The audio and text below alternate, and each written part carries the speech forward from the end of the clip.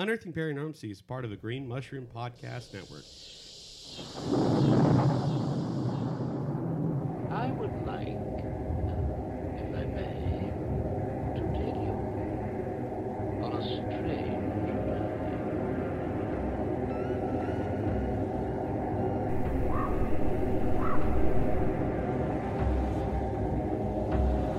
I feel that I am merely an agent, giving you some things which have been given to pass on to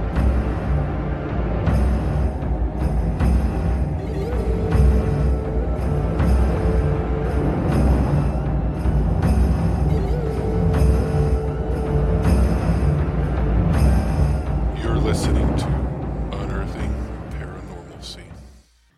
And welcome to another episode of Unearthing Paranormalcy, the podcast that digs into the paranormal and tries to find normalcy in the topic. I'm Amy, I'm Dave. And I'm Chad. and it is time to dig back into mythology. Mythology. But before we do that, let's go ahead and hear a promo from one of the Green Mushroom Podcast Network shows. Oh, yeah. I'm Steve. And I'm Jason. And we're the hosts of an explorative podcast called Grognostics, where we mix in one part of curiosity, one part comedy, one part craft beer tastings, one part education, and yet one part fictional stories. Good Lord, that's a lot of parts. Look, the show's really cool, okay? I don't know, I'm not so sure now. It sounds more confusing than the time we came over early to your Christmas party last year and found you bawling your eyes out, pantless mind you, to a Lance Bass Hallmark movie. That was a phase, Jason. A phase, I tell ya. Look, if you want to listen, grab a cold one and tune in on Spotify, Apple Podcasts, Stitcher Radio, or wherever you listen to your podcasts. You might even learn a thing or two. That's Grognostics, Grognostics. Look, my pants were in the dryer. Lance just happened to be on. Sure, buddy. Sure.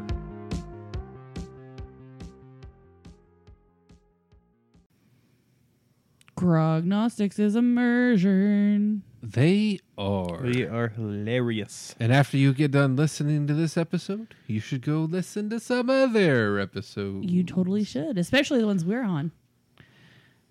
Or even the ones we're not. Oh, true. Something I forgot to say at the front is my birthday month and my birthday week. Woot, woot, woot, woot, woot, woot, woot, woot, Woot, woot, woot, woot, woot, woot, woot. Actually, the day of this release of this podcast will be the day after your birthday. It sure will. And we got to go and see Page 7 and Wisdom the Bruiser live. We got to meet And the Jackie, Holden, MJ, and Jake. And their live show is amazing. It is freaking it was hilarious. really funny. I haven't laughed that hard in a long time. Yeah, me either. It was great. So if they're coming to your area, go check them out because it's totally worth it. I mean, even if you don't listen to their podcast on a regular basis, like because Dave and Chad aren't, Yeah, they're not like me. They don't listen to it every week, and they were just rolling. So Yeah. you don't even have to know what they talk about because they talk about it in the show. All right, so let's get into some myths. Which area are we going to? This week we are staying on the Greek mythology path. I'm going to read another story from Mythos by Stephen Fry. Awesome. Now, we all kind of know the term, like Midas's touch. Like, Yeah. Well, this is the story of Midas, and it's got a little bit more to it than Just turning things to gold. just turn things to gold. Oh. In due time, Gordius died, and his son Midas succeeded him as king. His life was simple but elegant. Phrygia was not an especially rich kingdom, but most of the time and money that Midas did possess were lavished on a magnificent rose garden in the palace grounds. It became known as one of the wonders of the age. Midas loved nothing more than to roam this paradise of color and Fuegwitz. color and fragrance, and tend to his plants, each one of which bore 60 glorious blooms. Does he collaborate? He collaborates with fragrance. Oh my god, I couldn't imagine the pollen. One morning, as he wandered the garden, noting with habitual delight how exquisitely the beads of the dew twinkled on the delicate petals of his darling roses, Midas tripped over the slumbering form of an ugly pot-bellied old man, curled up on the ground and snoring like a pig. Oh! Said Midas. I'm so sorry, I didn't see you there. With a belch and a hiccup, the old man rose to his feet and bowed low. Beg pardon? He said. Couldn't help but be drawn by the sweet scent of your roses last night. Fell asleep. Not at all, said Midas politely. He had been brought up always to show respect for his elders. But why don't you come into the palace and partake of some breakfast? Don't mind if I do. Handsome of you. Midas had no way of knowing that this ugly pot-bellied old man was Silenus, boon companion of the wine god Dionysus. My favorite god of all.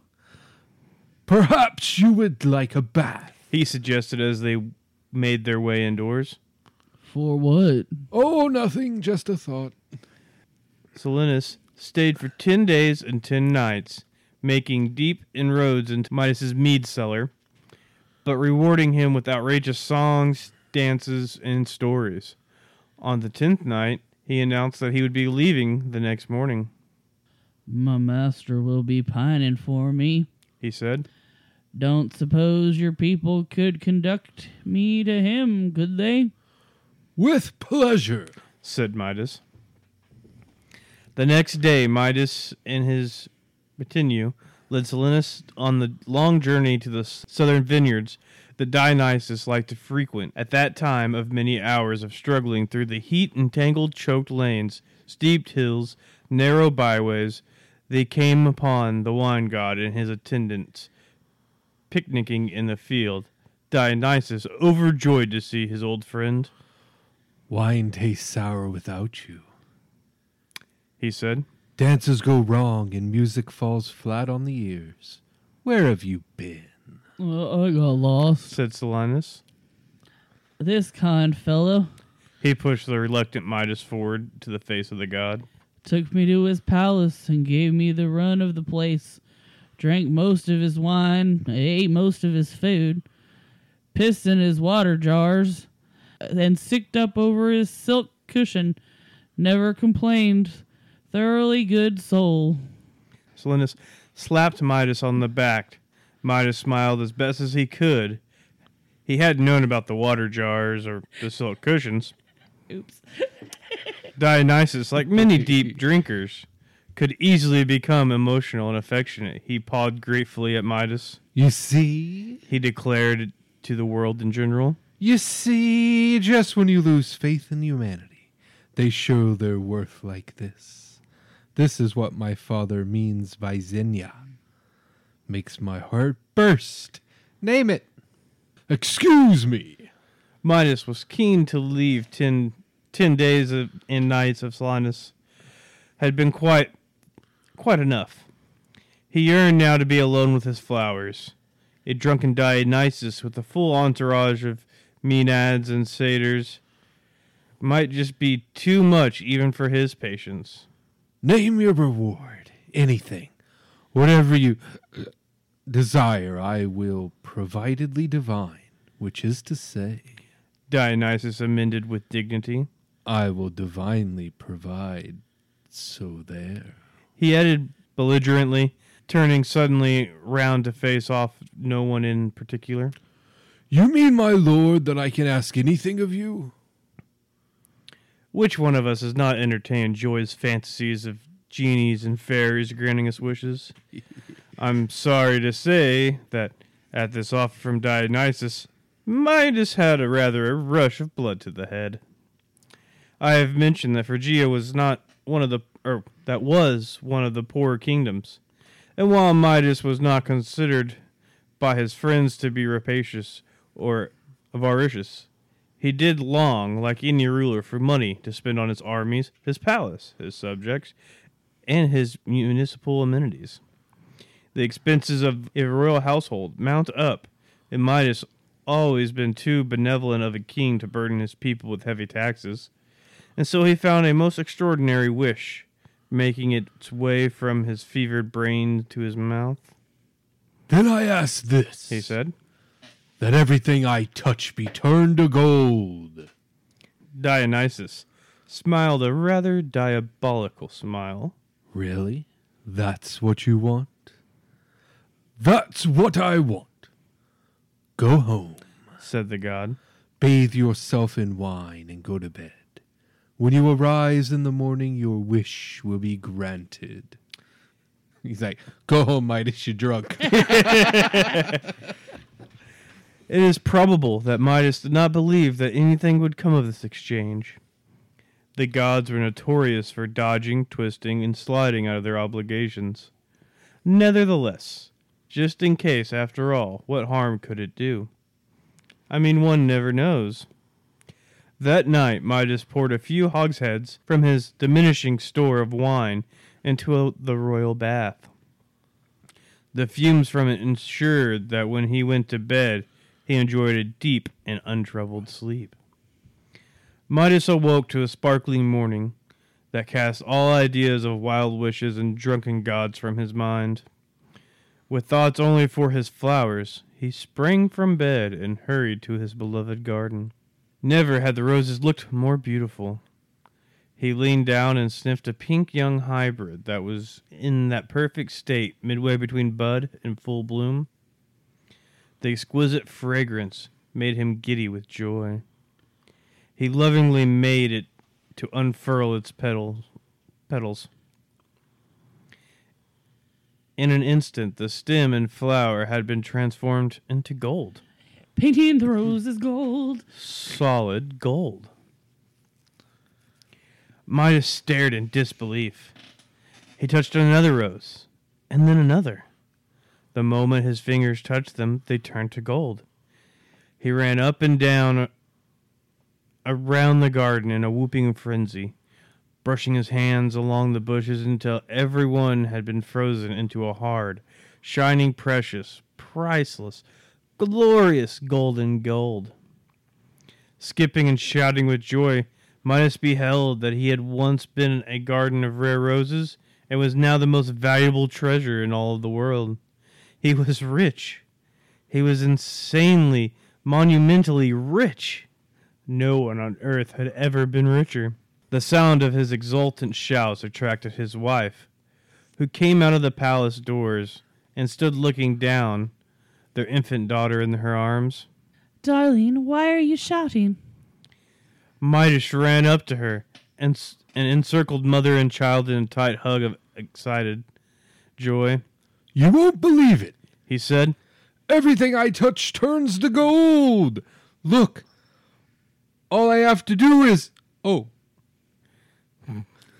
He stepped back to see that his wife, an infant girl, was now one fused golden statue.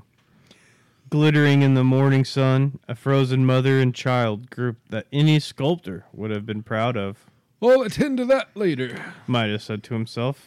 There must be a way to recover them. Dionysus wouldn't be so... Meanwhile, Zim, Zam, Zoo. A guard on sentry, the great side door to the palace, and his favorite throne were now entirely gold. Vim, vam, voo. The side table, his goblet, his cutlery, solid gold. But what was this? Crack! His teeth almost broke on a hard golden peach. Tunk! His lips smelt metallic wine. Thwop! The heavy golden nugget that had once been a linen napkin crushed and bruised his lips. The unbounded delight began to fade as Midas realized the full import of his gift. You may imagine the rest. All at once, the thrill and pleasure of the ownership of gold were changed to dread and fear. All Midas touched turned to gold, but his heart turned to lead. No word of his, no shrieks of imprecation. To the heavens returned his cold, solidified wife and daughter to quick, warm life. The sight of his beloved roses drop their heavy heads caused his own to bow in misery. I like how he's more upset about his roses than his wife and his I know, child. right? Everything around him glinted and glittered, gleamed and glimmered with a gorgeous, gaudy golden glow, but his heart was as grim and gray as granite. That's a lot of alliteration. Jesus. And the hunger and thirst, after 3 days of food and drink turning to inedible gold the moment he touched him, Midas felt ready for death. Atop his golden bed, whose hard, heavy sheets offered no warmth or comfort, he fell into a fevered sleep. He dreamed of his flowers blooming back into soft, delicate life, his roses.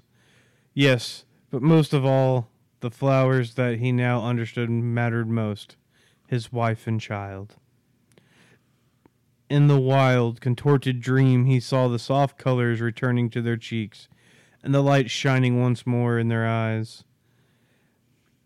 As these beguiling images danced and flickered in his mind, the voice of Dionysus boomed inside him. Foolish man, it is fortunate for you that Silenus is so fond of you.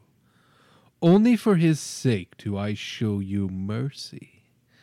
When you awaken in the morning, betake yourself to the river Pactolus. Plunge your hands into its waters, and your enchantment will be dissolved. Whatever you wash in the fast-flowing stream will be restored to you. The next morning, Midas did what the voice in his dreams had instructed.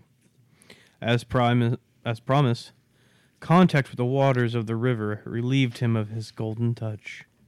Mad with joy, he spent a good week shuttling back and forth, immersing his wife, his daughter, his guards, his servants, roses, and all of his possessions in the river, clamping his hands in delight as they returned to their valueless but priceless original state.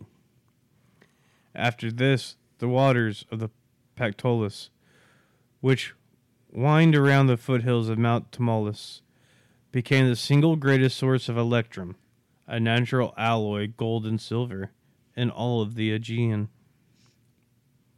See, at least leave the roses gold. Yeah, 'Cause you think can you do always something. replant those and sell off the gold so you have the monies. Well, he can't replant them. Why not? He can't. The seeds will just turn to gold. No, When he washed his hand, he washed his off. hands first, and it got rid of the enchantment of. Oh, the From full, Dionysus. not just the effects of the enchantment. Yeah. Okay. I see. You would think that Midas had learned his lesson by now. The lessons that repeats and repeats throughout the story of man. Don't mess with gods. Don't trust the gods. Don't anger the gods. Don't barter with the gods. Don't compete with the gods. Leave the gods well alone. Treat all blessings as a curse and all promises as a trap. Above all, never insult a god. Ever. They're almost like the Fae in that aspect. You know what I mean? Like, Oh, certainly. Have you ever read the Greek magical papyri? no. You should take a look at it. It is delightful. In one respect, Midas had certainly changed. He now spurned not just gold, but all riches and possessions. Shortly after Dionysus lifted the curse, Midas became a devoted follower of Pan. Yo, Pan! Yo, Pan! Yo, Pan! Yo, Pan! My man. The goat-footed god of nature, fawns, meadows, and all wild things of the world. With flowers in his hair, sandals on his feet. Oh, he became a hippie. Yeah, I was about to say, he got a little granola. And the merriest suggestions of clothing covering his modesty. Midas left his wife and daughter in charge of Phrygia and devoted himself to a hippie happy life of simple bucolic virtue. All might have been well had not his master Pan taken it into his head to challenge Apollo to a competition to determine which was superior, the lyre or the pipes. One afternoon in a meadow lying on the slopes of Mount Tmolus, Pan lifted the syrinx to his lips before the audience of fauns, satyrs, dryads, nymphs, and assorted demigods and other less immortals. A coarse but likable air in the Lydian mode emerged. It seemed to summon barking deer, rushing waters, gambolling rabbits, rutting stags, and galloping horses. The rough, rustic tune delighted the audience, especially Midas, who really did worship Pan, and all of the frolicking mirth and madness that the goat-footed one represented. When Apollo stood and sounded the first note of his lyre, a hush fell. From his strings arose visions of universal love, harmony, and happiness, a deep abiding joy in life, and a sense of heaven itself. When he had finished, the audience rose as one to applaud.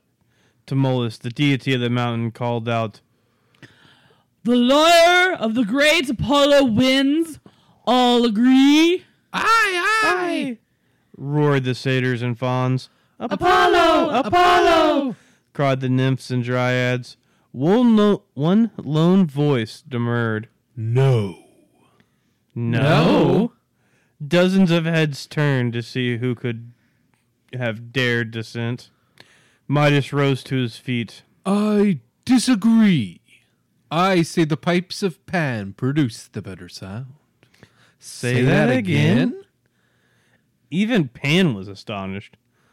Apollo quietly put down his lyre and walked towards Midas. "Say that again?" It could have at least been said of Midas that he had the courage of his convictions.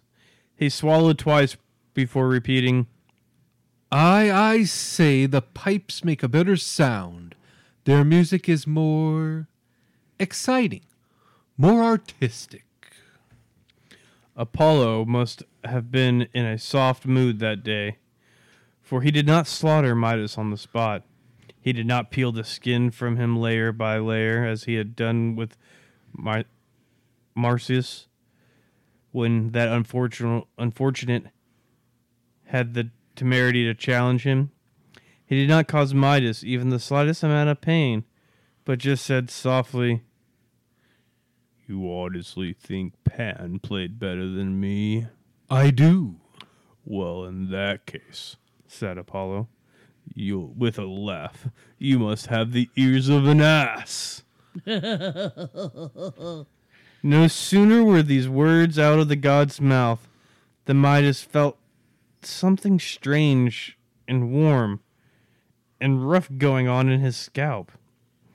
As he put an inquiring hand to his head, howls and hoots and screams and screeches of mocking laughter started to come from the assembled throng. They could see what Midas could not. 2 large gray donkey ears had pushed their way through his hair and were now twitching and flickering back and forth for all the world to see. "It seems I was right," said Apollo. "You do indeed have the ears of an ass." We're getting a little Pinocchio-y here. Crimsoning with shame and mortification, Midas turned and fled. Meadows, the taunts and jeers of the crowd sounding the more clearly in his great furry ears. His life as a camp follower of Pan was over.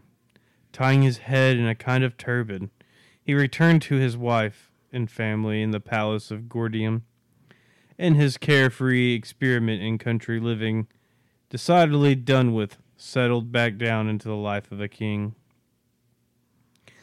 The only person who saw his ass's ears was necessarily the servant who cut his hair every month. No one else in Phrygia knew the terrible secret, and Midas was determined it should stay that way. Here's the deal. Midas told the barber. I give you a bigger salary and a more generous pension than any other member of the palace staff, and you keep quiet about what you have seen. If, however, you breathe a word to anyone, I will slaughter your family before your eyes, cut out your tongue, and leave you to wander the world in mute poverty and exile. Understood. The frightened barber nodded. For 3 years, each side kept to the bargain. The barber's wife and family waxed fat and happy on the extra money that came in, and no one found out that the king's asinine auditory appendages, turbans in the Midas style, caught on throughout Phrygia, Lydia, Thrace, and beyond. All was well. But secrets are a terrible thing to have to keep, especially such juicy ones as to which the rural barber was privy. Every day he would wake up and feel that the knowledge was writhing and swelling inside him. The barber loved his wife and family, was in any case loyal enough to his monarch not to have any wish to humiliate or embarrass him. But that bulging, ballooning secret had to be released somehow before he burst. No unmilked cow with swollen udders, no mother of overdue twins, no gut-stuffed gastronome straining on the privy could ever feel such a desperate need for relief from their agonies than the poor barber. Finally, he hit upon a scheme, which he felt sure would rid him of the burden without endangering his family. Awaking from a tortured night in which he had dreamed that he revealed the secret to the gaping populace of Gordium from a balcony in the main square, he went at first light deep in the remote countryside. In a lonely place by a stream, he dug a deep trench in the ground, looking about him in all directions to make sure that he was alone and that there was no possibility of being overheard. He knelt down, cupped his hands around his mouth, and he shouted these words into the hole. Midas has ears. Scrambling frantically to close up the hole before the words could escape, he failed to notice one tiny seed floating down and settling at the bottom. When the backfilling was done, the barber stamped fiercely up and down on the earth to seal in the dreadful secret. He skipped all the way back to Gordium, headed straight for his favorite tavern, and ordered a flagon of the house's best wine. He could drink now without fear that the wine might loosen his tongue. It was as if he was Atlas, and the sky had finally been lifted from his shoulders. Meanwhile, over the next few weeks, back on the remote field by the stream, that tiny seed, warmed by the soft breath of Gaia below, began to germinate. Soon, a delicate little reed was shouldering its way through the topsoil and pushed its delicate head into the air. As the breeze caught the reed, it softly whispered, "Midas has ass's ears." The faint words reached the rushes and sedges that fringed the river bank. Midas has ass's ears. The susurration of the rushes and the hiss of the sedges was swept on by the grasses and the leaves of the trees, and swiftly the soughing of cypresses and sallows sent the sound through the breeze. Midas has ass's ears. Sighed the branches. Midas has ass's ears. Sang the birds, and at last the news reached the city. Midas has ass's ears. King Midas woke with a start. There was laughter and shouting in the street outside the palace. He crept to the window, crouched down, and listened. The humiliation was too much for him to bear. Without stopping to wreak his vengeance on the barber and the barber's family, he mixed a poisonous draught of ox blood, raised his eyes heavenward, gave a bitter laugh and shrugged, drained the drink, and died. Poor Midas. His name will always mean something fortunate and rich, but truly he was unlucky and poor. If only he had kept his roses. Green fingers are better than gold.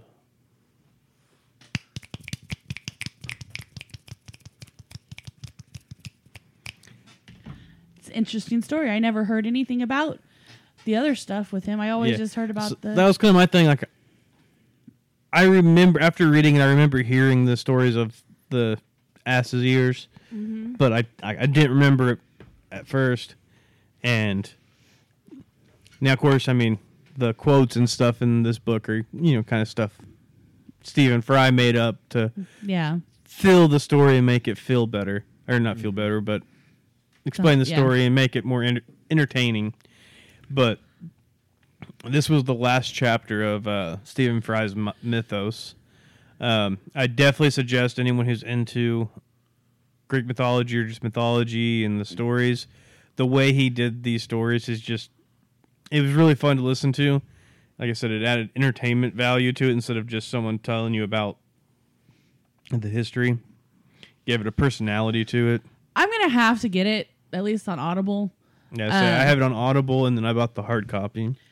But, see, school gets out next week, so that'll give me like 3 weeks that I could like read for pleasure. Yeah. Before I have to start back up on biology.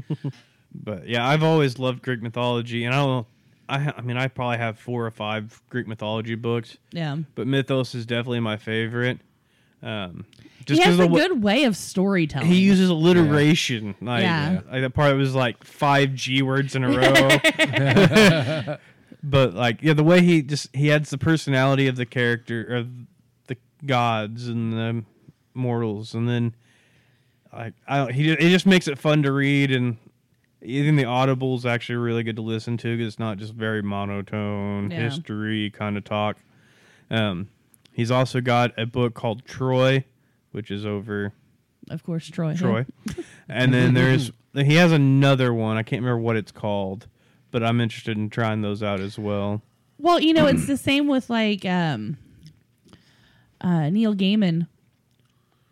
He made the Norse legends really entertaining. I have that hard copy that I'm going to start reading now that I finish this. Yeah. I definitely recommend it too. But yeah, it's because we all know the stories, at least somewhat. It's always good when you find a good storyteller who can bring life to the stories in a different way that you aren't accustomed to. That's what I liked about this because, like I said, I've been studying or reading Greek mythology stuff since I was in like 3rd or 4th grade. Like, that's as early as it was for me. So I know almost all the stories of Greek mythology, but it was definitely the most fun to read and listen to. Just because, like I said, the personality added to it, and just this, like the little back and forths, and but the book is very good. Most of the chapters are like 20 minutes to an hour long, depending on which chapters they are, but it'll have to be number 2 because number 1 is going to totally be the Preston Nicholas book with the koala and the UFO on the cover. Yeah, I can't remember what it's called. I just remember UFOs and the Pleiadians, or stories of UFOs and Pleiades, or something like that. Yeah. That'll be my first one, and then I'll have to do the other one. Yeah. But I definitely suggest anyone who's into mythology look up Stephen Fry's work and see if there's one that he covers, if there's something you're interested in. Neil Gaiman as well. Yeah. Neil Gaiman, sorry. Because you have that Norse gods. But yeah, that's probably going to be it of the Greek mythology stories for a while. I got to find a new mythology to go for because I've caught up on all the Greek mythology and all the stories that are fun to talk about. Right. What do you got there? So you were talking about the Greek what? The Greek magical papyri, also known as the Papyri Greca Magica. And this is the introduction by Hans Dieter Betz. The Greek magical papyri is a name given by scholars to a body of papyri from Greco-Roman Egypt, containing a variety of magical spells and formulae, hymns and rituals. The extant texts are mainly from the 2nd century BC to the 5th century AD.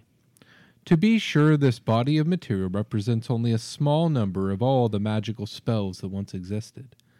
Beyond these papyri, we possess many other kinds of material, artifacts, symbols, and inscriptions on gemstones, on ostraka and clay bowls, and on tablets of gold, silver, lead, tin, and so forth. The history of the discovery of the Greek magical papyri is a fascinating subject.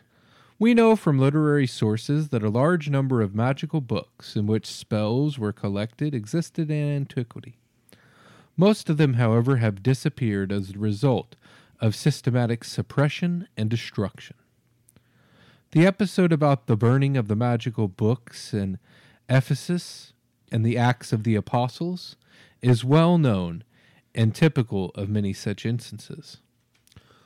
According to Suetonius, Augustus ordered 2,000 magical scrolls to be burned in the year 13 BC. Indeed, the first centuries of the Christian era saw many burnings of books, often of magical books, and not a few burnings that included the magicians themselves. As a result of these acts of suppression, the magicians and their literature went underground. The papyri themselves testify to this by the constantly reoccurring admonition to keep the books secret. Yet the systematic destruction of the magical literature over a long period of time, resulted in the disappearance of most of the original texts by the end of antiquity. To us in the 20th century, terms such as underground literature and suppressed literature are well known as descriptions of contemporary phenomena. We also know that such literature is extremely important for the understanding of what people are really thinking and doing in a particular time, geographical area, or cultural context. Magical beliefs and practices can hardly be overestimated in their importance for the daily life of the people. The religious beliefs and practices of most people were identical with some form of magic. And the neat distinctions we make today between approved and disapproved forms of religion, calling the former religion and church and the latter magic and cult, did not exist in antiquity except among a few intellectuals. Thus, the suppression of this magical literature has deprived us from one of our most important sources of ancient religious life. Modern views of Greek and Roman religions have long suffered from certain deformities because they were unconsciously shaped by the only remaining sources, the literature of the cultural elite and the archaeological remains of the official cults of the states and cities. But not everything was lost. At the end of antiquity, some philosophers and theologians, astrologers and alchemists collected magical books and spells that were still available. Literary writers included some of the material in their works, if only to make fun of it. It is known that the philosophers of the Neo-Pythagorean and Neoplatonic schools, as well as the Gnostic and Hermetic groups, use magical books and hence have possessed copies. But most of their material vanished, and what we have left are their quotations. The Greek magical papyri are, however, original documents and primary sources. Their discovery is as important for Greco-Roman religions as the discovery of the Qumran text for Judaism or the Nag Hammadi library for Gnosticism. Like these manuscript discoveries, the discovery of the Greek magical papyri was and often still is the outcome of sheer luck and almost incredible coincidences. In the case of the major portion of the collection, the so-called Anatazi collection, the discovery and rescue is owed to the efforts, and if one may use the term cooperation, of two individuals separated by more than 1,000 years. The modern collector, Dianatazi, and the original collector at Thebes. In the 19th century, there was among the diplomatic representatives at the court of Alexandria a man who called himself Jean d'Anasty, who believed to be Armenian by birth. He ingratiated himself enough with the Pasha to become the consular representative of Sweden. It was a time when diplomats and military men often were passionate collectors of antiquity, and M. Dynasty happened to be at the right place at the right time. He succeeded in bringing together large collections of papyri from Egypt, among them sizable magical books, some of which he said he had obtained in Thebes. These collections he shipped to Europe, where they were auctioned off and bought by various libraries. The British Museum in London, the Bibliothèque Nationale in the Louvre in Paris, in Paris, the Staatliche Maschine in Berlin, and the Rijksmuseum in Leiden. Another papyrus was acquired by Jean-François Memon, also a diplomat whose acquisition ended up in the Bibliothèque Nationale. Unfortunately, we know almost nothing about the circumstances of the actual findings, but it is highly likely that many of the papyri from the Anastasia collection came from the same place. Perhaps a tomb or a temple library. If this assumption is correct, about half a dozen of the best preserved and largest extant papyri may have come from the collection of one man in Thebes. He is of course unknown to us, but we may suppose that he collected the magical material for his own use. Perhaps he was more than a magician. We may attribute his almost systematic collections of magica to a man who was also a scholar, probably philosophically inclined, as well as a bibliophile and an archivist concerned about the preservation of this material. Although this person who collected the Anastasia papyri remains unknown, comparable figures are known from later Egyptian literature. In the Demotic Papyrus, number 30646 in the Cairo Museum, there appears Prince Kwamos, the fourth son of King Ramses II and the high priest of Ptah in Memphis.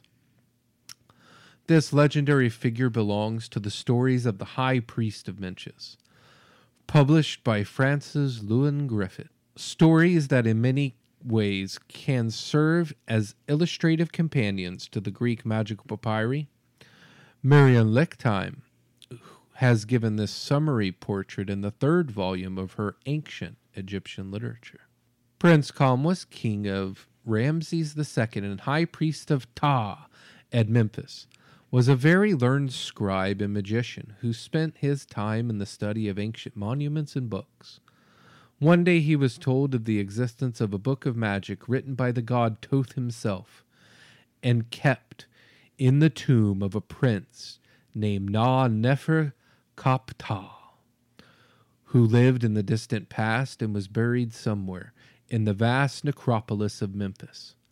After a long search, Prince Kamwas, accompanied by his foster brother Einarus, found the tomb of Na-Nefer-Kaptah and entered it. He saw the magic book, which radiated a strong light, and tried to seize it, but the spirits of Na-Nefer-Kaptah and of his wife Aur rose up to defend their cherished possession. Unquote.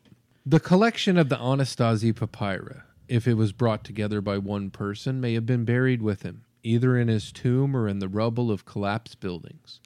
At any rate, when Anastasia came to Thebes and the papyri were offered to him, he sensed their value and acquired them, thus saving them from destruction. It took almost another century, however, before scholars learned to appreciate the value of the papyri and started investigating them. It is noteworthy that the auction catalog of Dynasties' collection called the material simply, quote, fromage mystique, unquote. Until the middle of the 19th century, the papyri were stored in the museum simply as curiosities. Scholarly investigations began when the great Dutch scholar Caspar Jacob Christian Ruvens, or Ruvens, described some of the content of the Leiden papyrus in his Lettres et Lettrons, published in 1830. This work was reviewed almost immediately by the German historian of religion, Karl Alfred Müller, who also translated Reuven's excerpts into German, but Reuven's died before his edition of the Leiden Papyri could appear. It was 40 years before another Dutch scholar, the Egyptologist Conrad Leemans, published the edition, together with a Latin translation.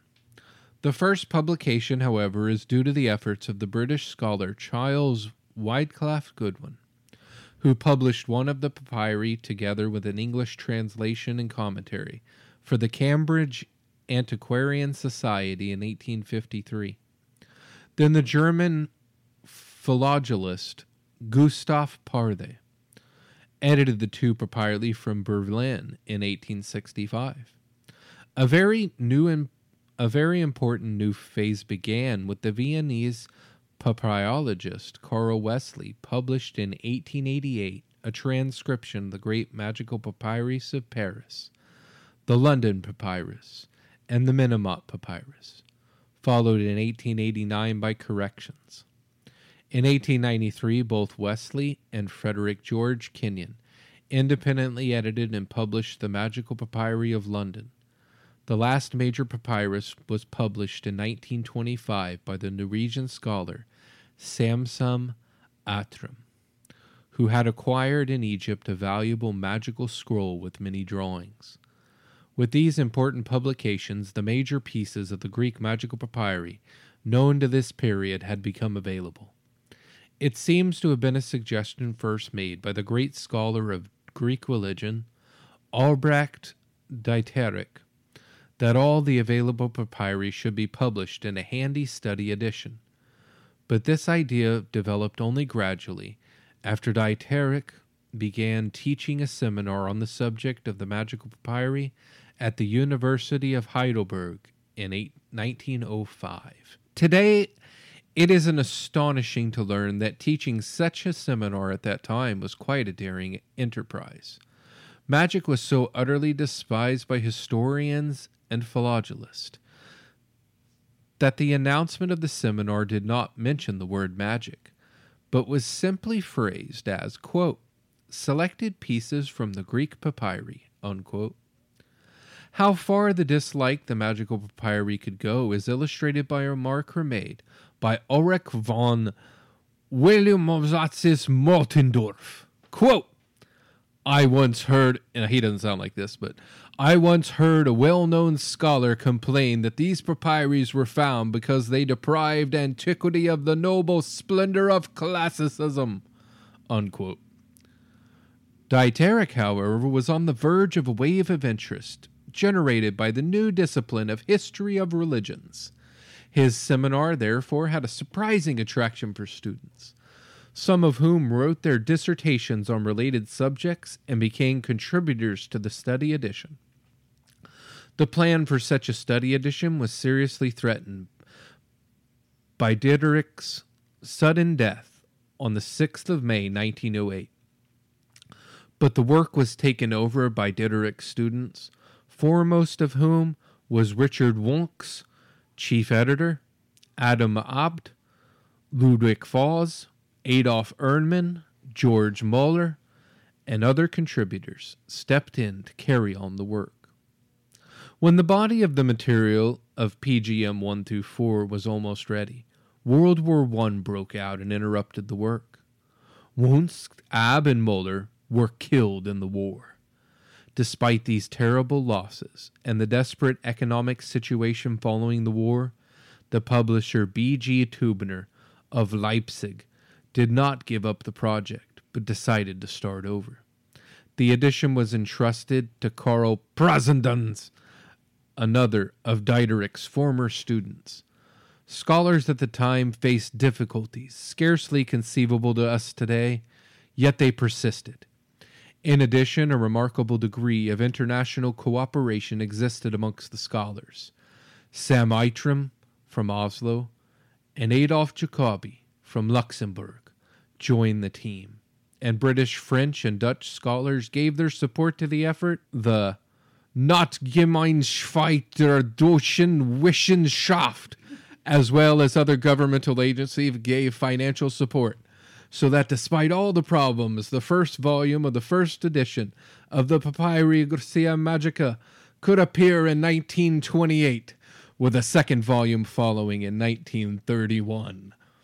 While all this was happening, new magical papyri were being discovered and published.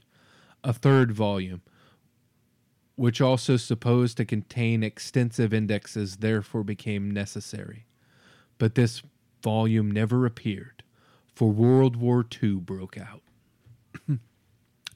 Despite the war, the work had progressed to the actual production of galley proofs, with the preface dated Pentecost 1941. And on the 4th of December 1943, the publishing house of Tubner in Leipzig was bombed and everything was destroyed. Fortunately, however, the galley proofs survived the war and are at present being used by a number of scholars in the form of Xerox copies. When Karl Preidenstans, the editor of the first edition and tireless promoter of the study of the Greek magical papyri before and after World War II, died on the 26th of April 1968, the publishing house of Tubner, which had in part been relocated in Stuttgart, West Germany, decided to bring out a new edition. This edition was prepared by Albert Henrichs, a papyrologist from Cologne, who had been on the facility of Harvard University since 1973. It appeared in 2 volumes in 1973 and 74.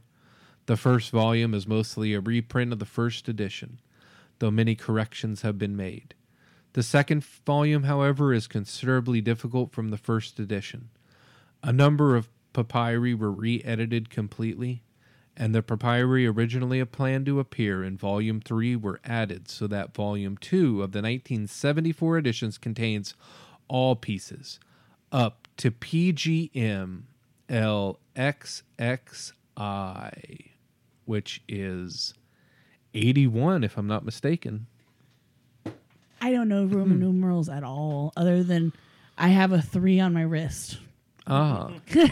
So you can count up to 3 I in can Roman actually numerals. do 4 because Chad's got 4 on his. A 1, a 2, a 3, a 4.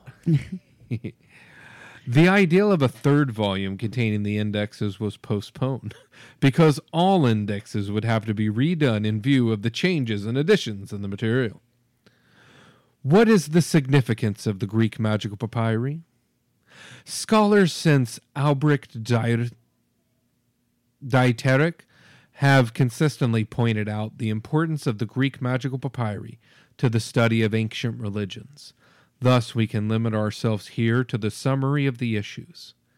Historians of religion are intrigued by the Greek magical papyri for a number of reasons. As if Dieterich rightly says, the papyri, a depository of a great religious literature over many centuries. The recovery of the sources becomes a task of primary interest. In fact, throughout these sources we find citations of hymns, rituals, formulae from liturgies otherwise lost, and little bits of mythology called historiale. These older materials are now embedded in a secondary context, but by careful application of the methods of literary criticism, they are often recoverable. Taken as a whole, the material represents a plethora of interesting problems for modern scholarship. One must realize first that the material assembled under the name Greek Magical Papyri represents a collection of texts of diverse origin and nature. This collection includes individual spells and remedies, as well as collections made by ancient magicians from the early Hellenistic period to late antiquity. Since the material comes from Greco-Roman Egypt, it reflects an amazingly broad religious and cultural pluralism. Not surprising is the strong influence of Egyptian religion throughout the Greek magical papyri, although here the texts nevertheless show a great variety. Expressed in Greek, Demotic, or Coptic, some texts represent simply Egyptian religion. In others, the Egyptian element has been transformed by Hellenistic religious concepts. Most of the texts are mixtures of several religions, Egyptian, Greek, Jewish, to name the most important. The picture presented by the Greek magical papyri has been changed substantially by the inclusion of the translation of the Demotic magical papyri. In Prasenden's edition, the Demotic material was deleted, even when it occurred at the same papyrus as Greek sections apparently written by the same scribe. The inclusion of the Demotic materials in the present translation raises new and intriguing questions regarding the relationship between the Greek text and the antecedent Egyptian sources. Further studies must clarify the process of transmission and transformation of these texts. Such studies will gain new insights into the complex phenomena of the Hellenization of religious traditions. Another interesting problem is posed by the fact this material from Greco-Roman Egypt contains many sections that are Greek in origin and nature. How did this older Greek religious literature find its way into Egypt? We do not, and probably never shall know. In this older material, the Greek gods are alive and well, but Zeus, Hermes, Apollo, Artemis, Aphrodite, and others are portrayed not as Hellenistic and aristocratic, as in literature, but as capricious, demonic, and even dangerous, as in Greek folklore. Dun, dun, dun. The gods and their activities resemble those in the popular myths and local cults, as reported by mythographers or by Pausanias. Therefore, strange as it may sound, if we wish to study Greek folk religion, the magical papyri found in Egypt are to be regarded as one of the primary sources. Questions similar to those appropriate to the study of Greek religion must be raised in the view of the material that come from some form of Judaism. Jewish magic was famous in antiquity, and more sources have come to light in recent years, but the origin and nature of the sections representing Jewish magic in the Greek magical papyri is far from clear. Did this material actually originate with Jewish magicians? How did it get into the hands of the magicians who wrote the Greek magical papyri? What kind of transformation took place in the material itself? If the texts in question come from Judaism, what type of Judaism do they represent? The historian of religion will be especially interested in the kind of syncretism represented in the Greek magical papyri. This syncretism is more than a mixture of diverse elements from Egyptian, Greek, Babylonian, and Jewish religion, with a few sprinkles of Christianity. Despite the diversity of text, there is whole corpus, a tendency towards assimilation and uniformity. Such assimilation and uniformity, however, includes primarily the religious traditions already mentioned. The Romans, although in control of Egypt by the time most of the papyri were written, left only a few traces in the material. Thus, the papyri represents a Greco-Egyptian, rather than a more general Greco-Roman syncretism. In this syncretism, the indigenous ancient Egyptian religion has in part survived, in part been profoundly Hellenized. In its Hellenistic transformation, the Egyptian religion of the pre-Hellenistic era appears to have been reduced and simplified, no doubt to facilitate its assimilation into Hellenistic religion as the predominant cultural reference. It is quite clear that the magicians who wrote and used the Greek magical papyri were Hellenistic in outlook. Hellenization, however, also includes the Egyptianizing of Greek religious traditions. The Greek magical papyri contain many instances of such Egyptianizing transformations, which take very different forms in different texts, or layers of tradition. Again, working out the more exact nature of this religious and cultural interaction remains the task of future research. The papyri also provide many insights into the phenomena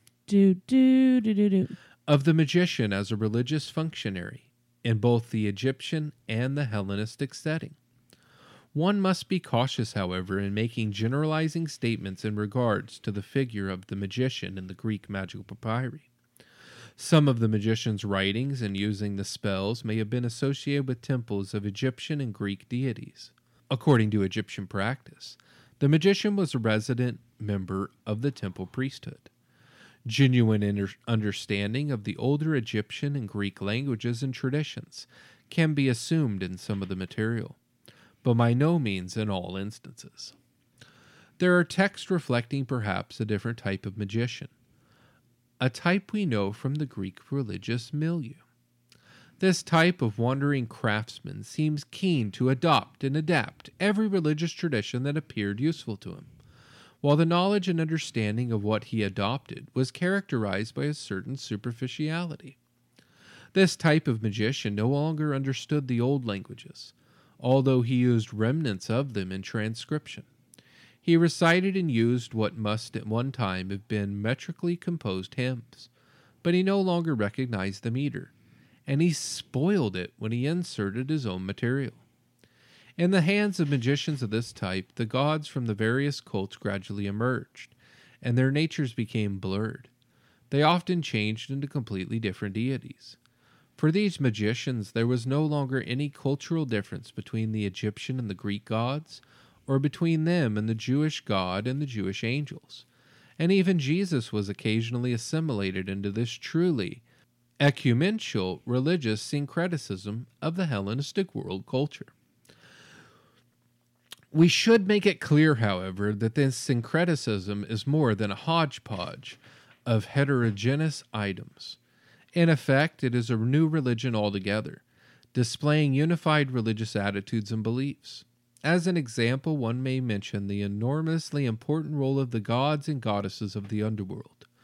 The role of these underworld deities was not new to Egyptian religion, or to some extent to ancient Greek religion, but it is characteristic of the Hellenistic syncretism of the Greek magical papyri that the netherworld and its deities have become one of its most important concerns.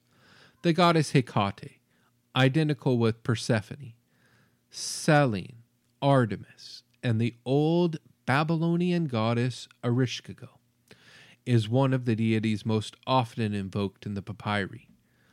Through the Egyptianizing influence of Osiris, Isis and their company, and other gods like Hermes, Aphrodite, and even the Jewish god Io, have in many respects become underworld deities. In fact, human life seems to consist of nothing but negotiations in the antechamber of death and the world of the dead.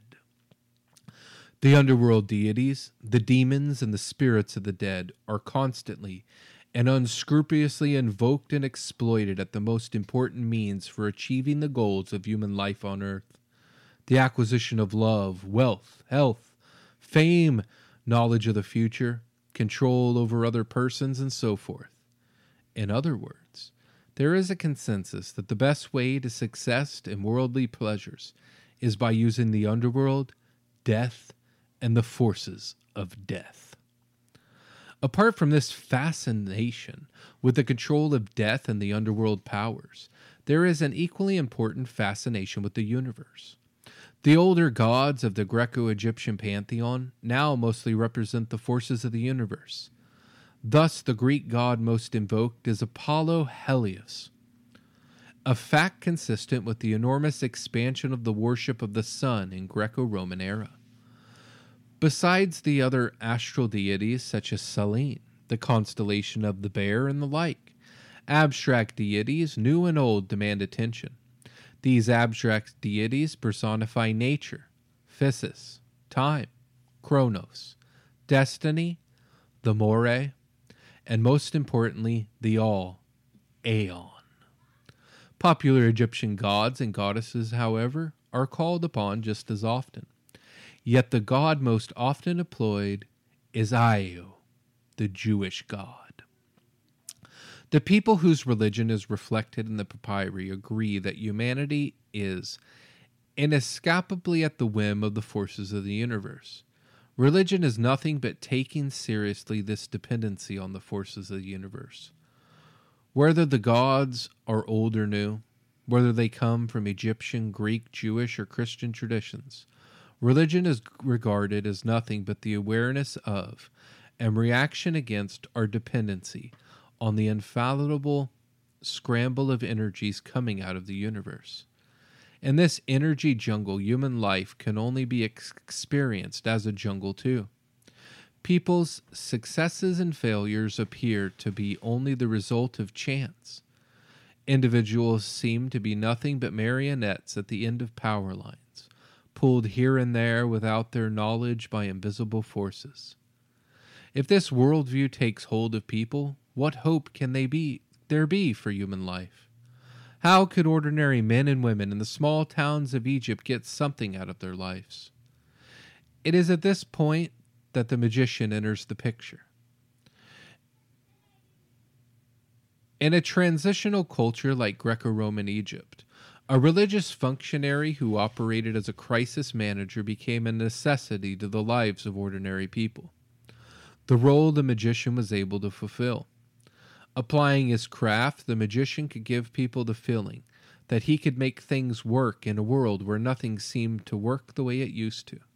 He had handbooks of magic, which contained the condensed wisdom of the past, wisdom made effective to solve the problems of the present.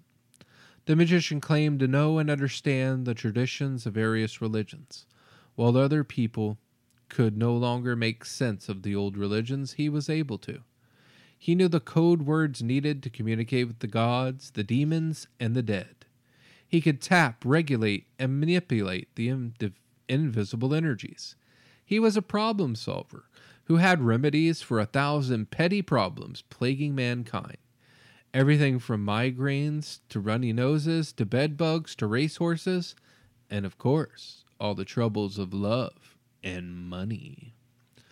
In short, it was this kind of world in which the magician served as a power and communications expert, crisis manager, miracle healer, and inflictor of damages.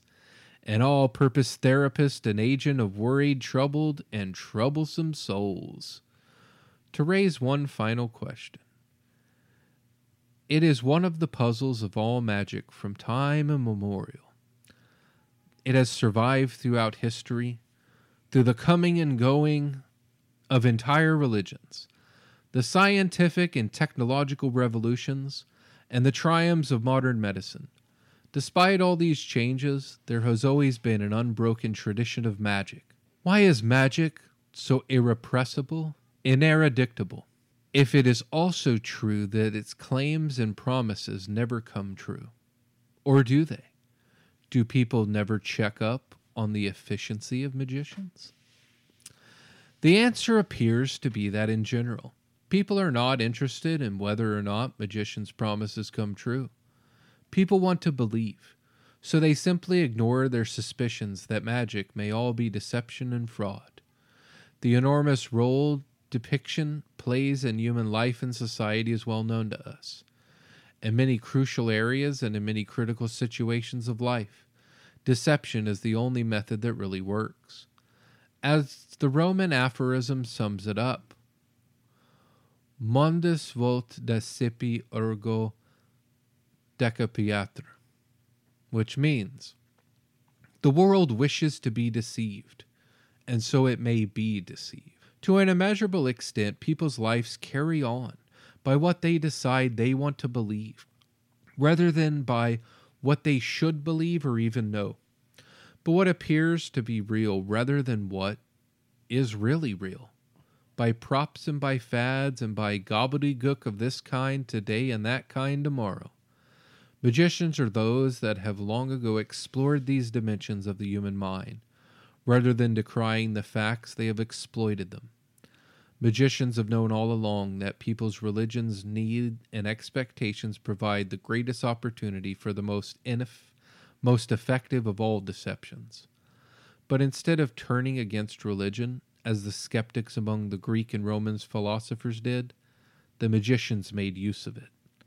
After all, magic is nothing but the art of making people believe that something is being done about those things in life, which we all know that we ourselves can do nothing. Magic is the art that makes people who practice it feel better rather than worse, that provide the illusion of security to the insecure, the feeling of help to the helpless, and the comfort of hope to the hopeless. Of course, it is all deception, but who can endure naked reality, especially when there is a way to avoid it? This is why magic has worked and continues to work, no matter what the evidence may be. Those whose lives depend on deception and delusion, and those who provide them, have formed a truly indissoluble symbiosis. Magic makes an unmanageable life manageable for those who believe in it, and a profession profitable for those who practice the art. But if you want a copy of this, it's like 400 frickin' pages. It has all kinds of stuff in here. Everything you could think of. The Headless Rite is in here, the one that Crowley put in with his Solomonic magic for some reason.